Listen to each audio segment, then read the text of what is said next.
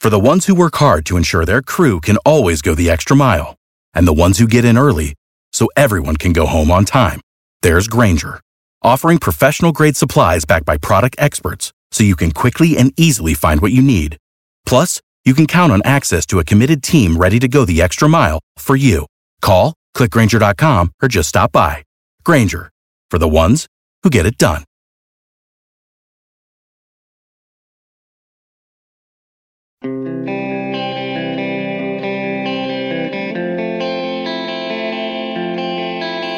The NHL just never gives you a chance, do they? They never give you a chance to think for even a split second that they know what they're doing. Good morning to you. Good Wednesday morning. I'm Dan Kovacevic of DK Pittsburgh Sports. This is Daily Shot of Penguins. It comes your way bright and early every weekday. If you're into football and or baseball, I also offer daily shots of Steelers and Pirates where you found this. And I have been spending the bulk of my time of late covering the Steelers and Pirates. Steelers are preparing for the NFL draft that gets going tomorrow night. Pirates are the hottest team in Major League Baseball, which I don't think anybody saw coming. And I've kind of let hockey, I would hope understandably, just fall way to the background. So what I'll do is I'll put a game on my laptop through streaming. Sometimes I'll just do the audio where I just want to have something going. I want to stay in touch a little bit. I want to hear what the announcers have to say. I want to hear about a certain player that might be rising up here or there. And the one thing that I remember thinking to myself as I started doing this early in the first round was, all you're going to hear about is this guy should have been suspended or that guy should have been suspended, or isn't it crazy that this guy got suspended but that one didn't? And man, it hasn't taken long. This league has been, and will remain for the foreseeable future a complete joke when it comes to officiating itself. And I'm not just talking about the stripes on the ice. In fact, I'm predominantly not talking about them. Classic case the other night. Cale Makar of the Avalanche. Phenomenal hockey player. An absolute no-brainer to end up in the Hall of Fame. He's great in an era where the term great gets overused. But the other night, as our old friend Jared McCann is skating pretty much shoulder to shoulder with him well after a play has been completed, puck is nowhere near them, Makar just drills McCann into the glass and injures him. You know, they never tell you what kind of injury it is or whatever, but you could see when McCann goes down, it's bad. And he hasn't returned to this Seattle lineup, and we don't know when he's going to return to the Seattle lineup. In the moment, the official on the ice calls a major. The right call.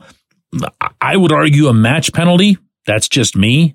That looked like, for those of you who go way, way, way back in hockey, that looked like Dale Hunter on Pierre Turgeon, also in a playoff series between the Capitals and Islanders.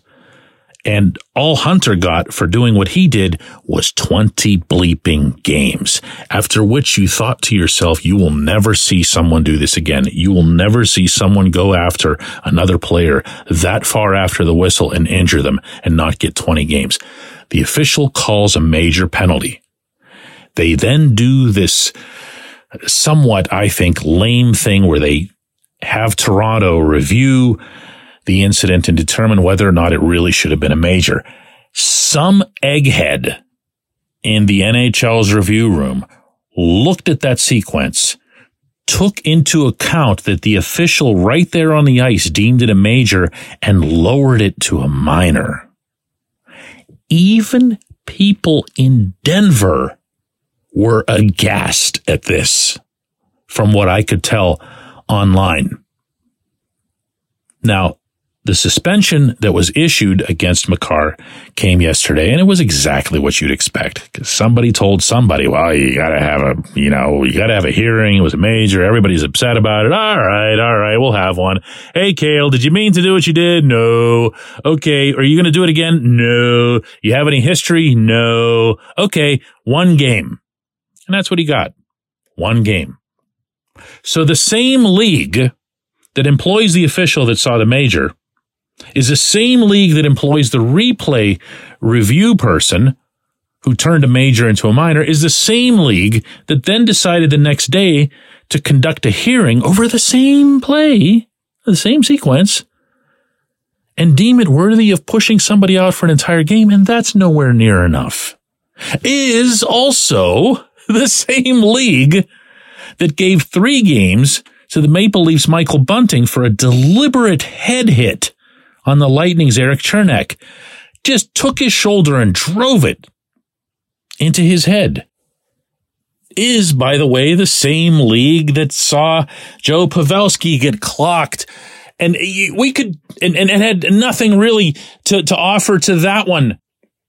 And that was Matt Dumba of the Wild, and everybody thought that was a heinous hit. Nothing happened to Dumba, even though he does have a history. This league has no idea what it's doing, and I'm going to tell you why, because there actually is a reason beyond, that they're just like a bunch of dummies or whatever.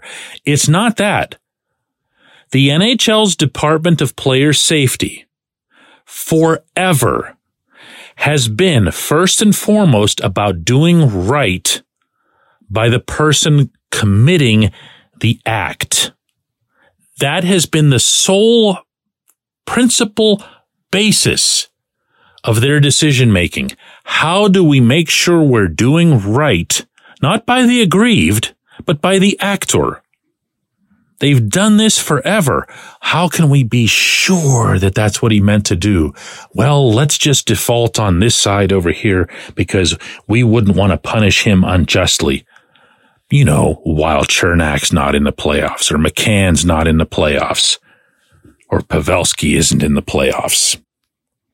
And this, if you're looking for a way to tie this in with the Pittsburgh franchise, is why I will continue to insist that it is not okay for the Penguins to continue to be the one team in the NHL that's probably the easiest to push around. They cannot continue to be a team that tells Sid and Gino in particular, hey, fend for yourself, stick up for yourself, or just let the power play do the work. Let the power play be the punishment. I'm sorry, that's living in some sort of myopic utopian version of the NHL that does not come close to existing. And here is hoping, and this is why I was talking about this in the first couple episodes this week, that this general manager, in addition to being extremely adept and advanced and ahead of his or her counterparts when it comes to advanced analytics, also has some old school in them and understands that this is the league that they're playing in. When we come back, J1Q.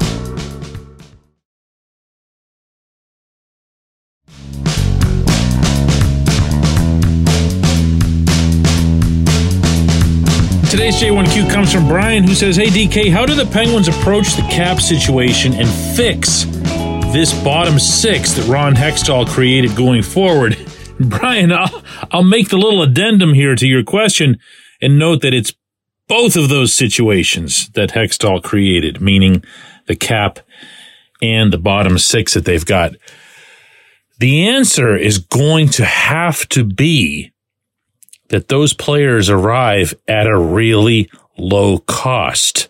Now, you can say, well, how's that possible? Where can you find someone who can contribute on a third line or fourth line that's going to be in the $1 million range? And I'll come back with, Danton Heinen. But I'll also come back with Evan Rodriguez. Gasp. Erod had a period there where he looked like the steal of the century in putting up 20 goals in the first half of a season. Then he went stone cold after that, but he was still a good player. He was still fast. He was still energetic. He was still passionate. He was still everything that this team's bottom 6 this past year wasn't. And he could have been had for a song. You know how we know that? Because he was had for a song in several consecutive years. That's what I'm seeing. If I'm building a bottom 6 right now for the Pittsburgh Penguins, out of the current group, I am keeping one player and one alone. That's Drew O'Connor. Anyone else you'd have to really, really sell me on. And I don't even want to hear, oh, but we're stuck with Jeff Carter or Mikhail Granlund. No. Nobody forces you to put them on the ice. Okay, you can be stuck with their contracts if you can't find a creative way to move them to, the Coyotes or some other team that needs to be taking on a salary, add cap, add draft picks, whatever it is. If you can't pull that off, nobody forces you. Nobody to play them. You put them up in the press box and you tell them this is just how it's going to be. If you don't like it, you're free to retire. And from there, here again, I'm going to mention the combination of analytics and old school thinking. On one hand, you want to find these bargains wherever they are. You want to find a player who's in the million, the 1.5, even the 2 range. What you don't want to be doing is going and grossly overspending on a Brock McGinn when a Brock McGinn can be found on any random street corner in Newfoundland. You have no reason whatsoever to pay someone like that real money. Find yourself some guys who are the skate through the glass types who can kill penalties, block shots for you. And you know what? Occasionally pop a goal. But with the top 6 that the Penguins currently have, and this is presuming that Jason Zucker would be retained, you really don't need that much 5-on-5 from your bottom 6. So does this seem doable? I don't mean to make it sound easy just by, saying, well, do this. I don't think it will be easy. I think there's going to be a ton of work that's got to be put into it. I think there's going to be a ton of research. There's got to be a ton of getting everybody in your entire system of evaluation involved and say, listen, we need to come up with 4 or 5 players here. And by the way, is there anybody in Wilkes-Barre who could do this? Can Sam Poulin bounce back on and off the ice and make a difference in Pittsburgh? I don't know. Can Valtteri Puustinen be that guy? I don't know. Haven't seen them, But I do know that they don't cost much, and I do know that they're here, and they've at least played this coach's system in Wilkes-Barre. Let's see. Let's find out. But that's still not going to fill out your bottom 6. You still need to get yourself some impact. And I do believe that 1 or 2 of those players is going to have to be NHL-type players. Now, you're going to ask me about Ryan Poehling. You're probably doing it right now. And look, I loved what I saw from him when he was on. I really did. But when you have a back problem, and that's my understanding as to what Poehling's had is a back problem, he's going to have to do some significant work to convince any potential suitor that he's ready to be healthy for 82 games or even 70 plus or whatever. But you can't have someone come in and take a roster spot and be a cap hit and everything else, and then participate in like half the games. I really, really, really liked him, but you can't force somebody or wish for somebody to be healthy. I appreciate the question. There's a lot more meat on that bone, and we should get to it in greater detail at some point in the future. Let's do another one of these tomorrow after a few more suspensions in the National Hockey League.